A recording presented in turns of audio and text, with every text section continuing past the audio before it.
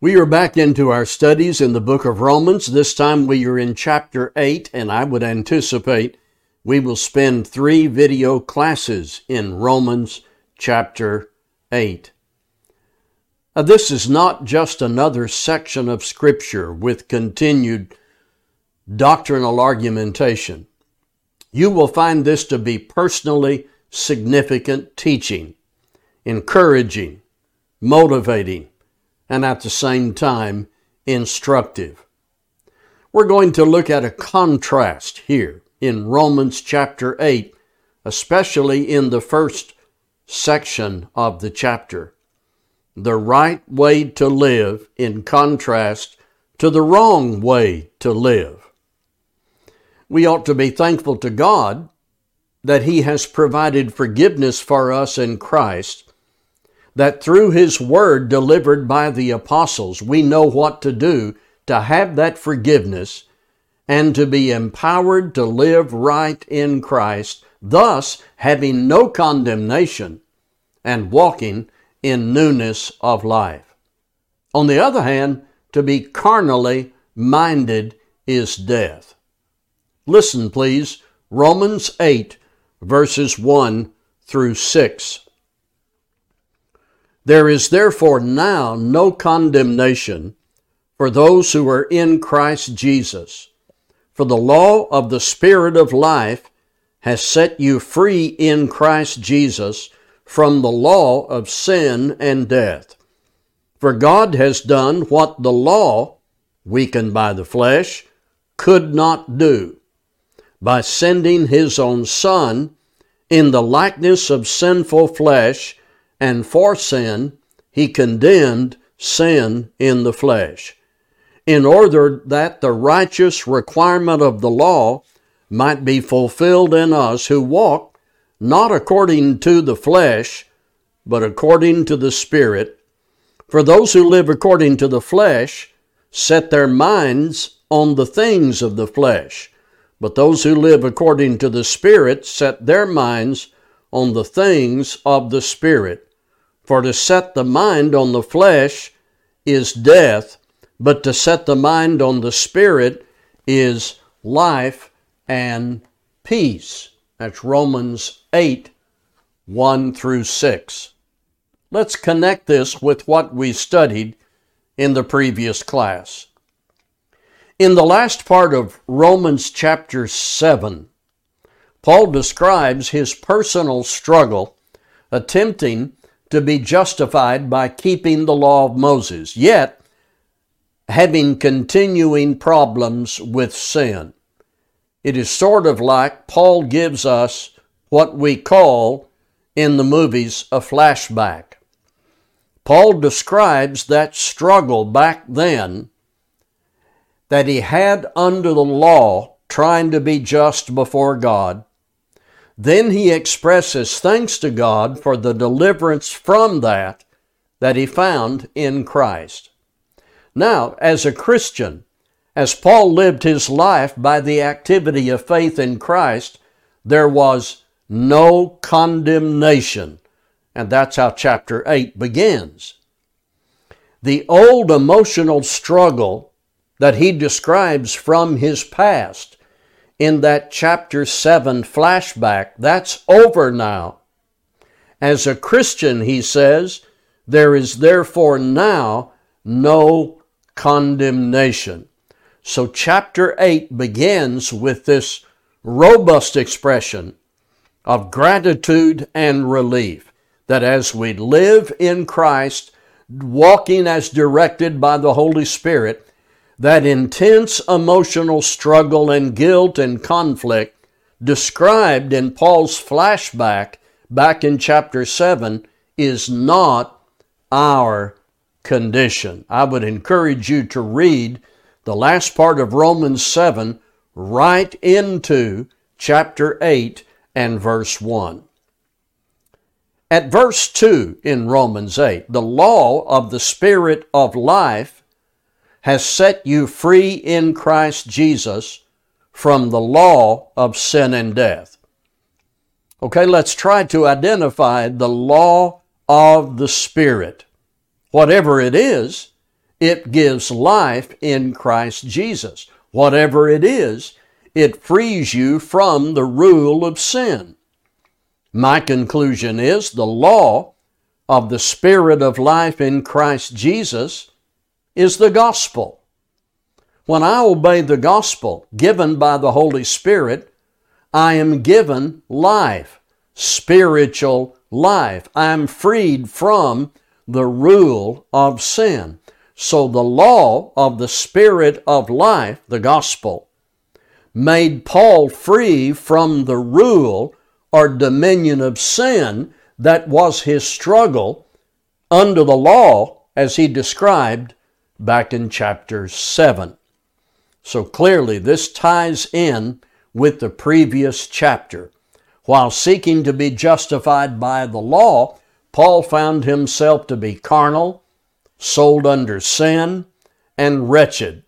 The law itself was wholly just and good, but Paul had a delight in that law. Sin, however, took opportunity by his choices and by the commandment deceived him and killed him. Hence, as verse 23 testifies, he was brought into captivity to the law of sin. But now he was no longer under that condemnation. He was in Christ, walking according to the Spirit's direction. The law of the Spirit of life in Christ Jesus, the gospel, had made him free from the law or rule of sin. The contrast up to this point seems to be focused on Paul as a Jewish subject of the law described in chapter 7, and Paul as a Christian described in chapter 8. Paul, as a Jewish subject of the law of Moses, felt condemned. Paul, as a Christian in Christ and walking as the Spirit directs, considered himself to be under no condemnation. The contrast will pertain more to us as we continue in Romans chapter 8. Verse 3, "For God has done what the law, weakened by the flesh, could not do, by sending his own Son in the likeness of sinful flesh, and for sin he condemned sin in the flesh." Now, I think the law here is the law of Moses, that law that was holy and just and good, and because of man's weakness, it could not provide unqualified pardon and full access to God for those who were under that law. You see, as the section back in chapter 7 testifies, there was something that old law couldn't do because of man being weak through the flesh. This is likewise described, by the way, in Acts 13, 38 and 39. Acts 13, 38 and 39. "Let it be known to you, therefore, brothers, that through this man," that's Jesus, "forgiveness of sins is proclaimed to you, and by him everyone who believes is freed from everything from which you could not be freed by the law of Moses." The law of Moses, though it had a divine purpose suited to that time and those people, could not do something that can be done in response to the gospel of Christ, and those responsive to the gospel find no condemnation in Christ. What the law could not do, God did by sending his Son. So again, when you read out of chapter 7 into chapter 8, it all fits together. Paul, in his own experience under the law of Moses, found himself to be weak by his own flesh, his own choices. But he was no longer under sin. He's under a new master. For, he said, the law of the Spirit of life in Christ Jesus has made me free from the law of sin and death. Verse 4, "In order that the righteous requirement of the law might be fulfilled in us, who walk not according to the flesh, but according to the Spirit. The righteous requirement of the law was obedience. The old law required that those under it obey it. Any law is given to be obeyed. When Jesus spoke to the rich young ruler in Matthew 19:17, he told him what the righteous requirement of the law was when he said, keep the commandments. The old law required obedience, but those under it were disobedient. They sinned.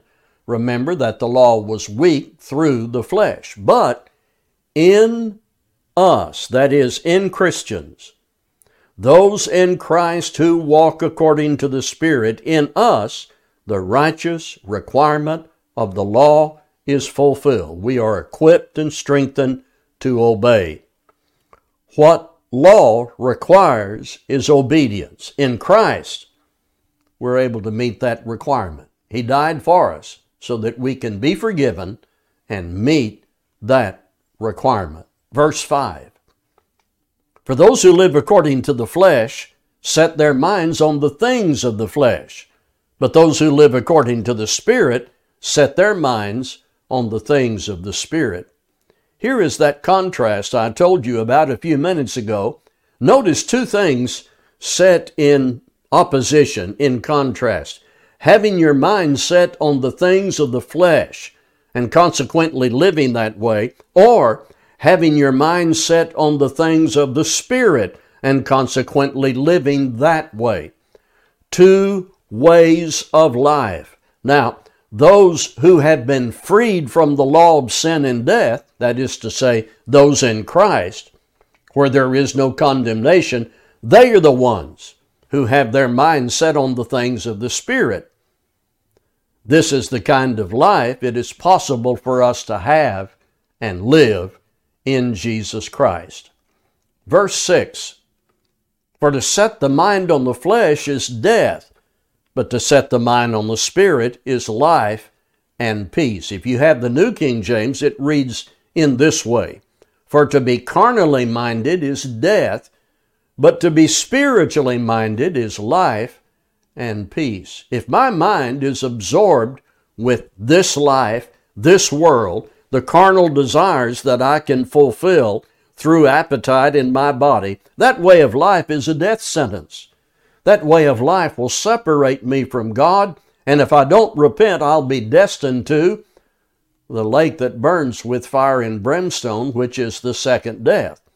We don't have to live that way. God sent His Son. There is in the gospel the law of the Spirit of life in Christ Jesus that can make us free from the law of sin and death. But if in spite of those divine provisions available in the gospel, we walk according to the flesh and we continue to be carnally minded, it is a spiritual death sentence. But to be spiritually minded is life and peace. Here's the contrast again, two ways of life with two corresponding results. To be carnally minded is death, but to be spiritually minded is life and peace. Verses 7 and 8. For the mind that is set on the flesh is hostile to God, for it does not submit to God's law, indeed it cannot. Those who are in the flesh cannot please God. Remember, the carnal mind is that disposition, attitude, or frame of mind that is devoted to the material, fleshly, earthly side of life. It is really that frame of mind that lies behind a sinful life and that fuels it. Okay, in regard to this attitude or frame of mind that lies behind the sinful life, verse 7 affirms the carnal mind is enmity against God. Why, of course it is. That frame of mind that centers on the things of the flesh, that frame of mind that is anxious to fulfill appetite, that frame of mind that is obviously hostile to God is opposed to God's plan for human life. The carnal mind is enmity against God. On this point, Paul wrote to the Colossians, and he wrote about their condition before obeying the gospel. And he said, and you who once were alienated and enemies in your mind by wicked works. The carnal mind is enmity against God. Continuing in verse 7, notice another observation about this carnal mind. It is not subject to the law of God, nor indeed can it be. As long as your frame of mind is devoted to the flesh and interested in self-gratification, how can you submit to the law of God? The truth is, if your thinking is as Paul describes the carnal mind, you are not interested in doing what God wants you to do. Now, this doesn't mean that the heart or mind as God made it cannot be reached with the gospel. This doesn't mean that some direct operation of the Spirit must take hold of you and change you even against your will. This simply means as long as your mind is carnal, devoted to the flesh and selfly appetite, you cannot submit to the law of God. If you're following the carnal desires, if you have every interest and intent to perform and enjoy the pleasures of sin, in that state of mind, you cannot submit to the law of God. Notice what Paul says about this carnal mind. The carnally minded person, he says to be carnally minded is death. The carnal mind is enmity against God. It is not subject to the law of God, nor indeed can it be. Continuing now at verse 8, so then, those who are in the flesh cannot please God. Now, if you just found that statement without any context or explanation or surrounding information, it would appear to suggest that nobody can please God. After all, we are all in the flesh. We inhabit fleshly bodies while we sojourn here on earth. It might seem, therefore, Paul is saying no human being can please God. That's really not his point. There is a context with information we use to interpret the statement. The expression in the flesh means, in this context, a life that derives power from the flesh and is devoted to meeting the needs of the flesh. I think it is clear the person with a carnal mind is a person who is in the flesh. As the desires and plans of the carnal mind are carried out, the resulting lifestyle is to live in the flesh. Any doubt? See verse 9, where the Christian is not in the flesh. As long as you think that way and live that way, the fleshly way, you cannot please God. I believe Paul wants the Romans and every one of us to understand how different these ways of life are. Verse 6 highlights the contrast. To be carnally minded is death, but to be spiritually minded is life and peace. We commend to each of you the spiritually minded life in Jesus Christ. Thank you.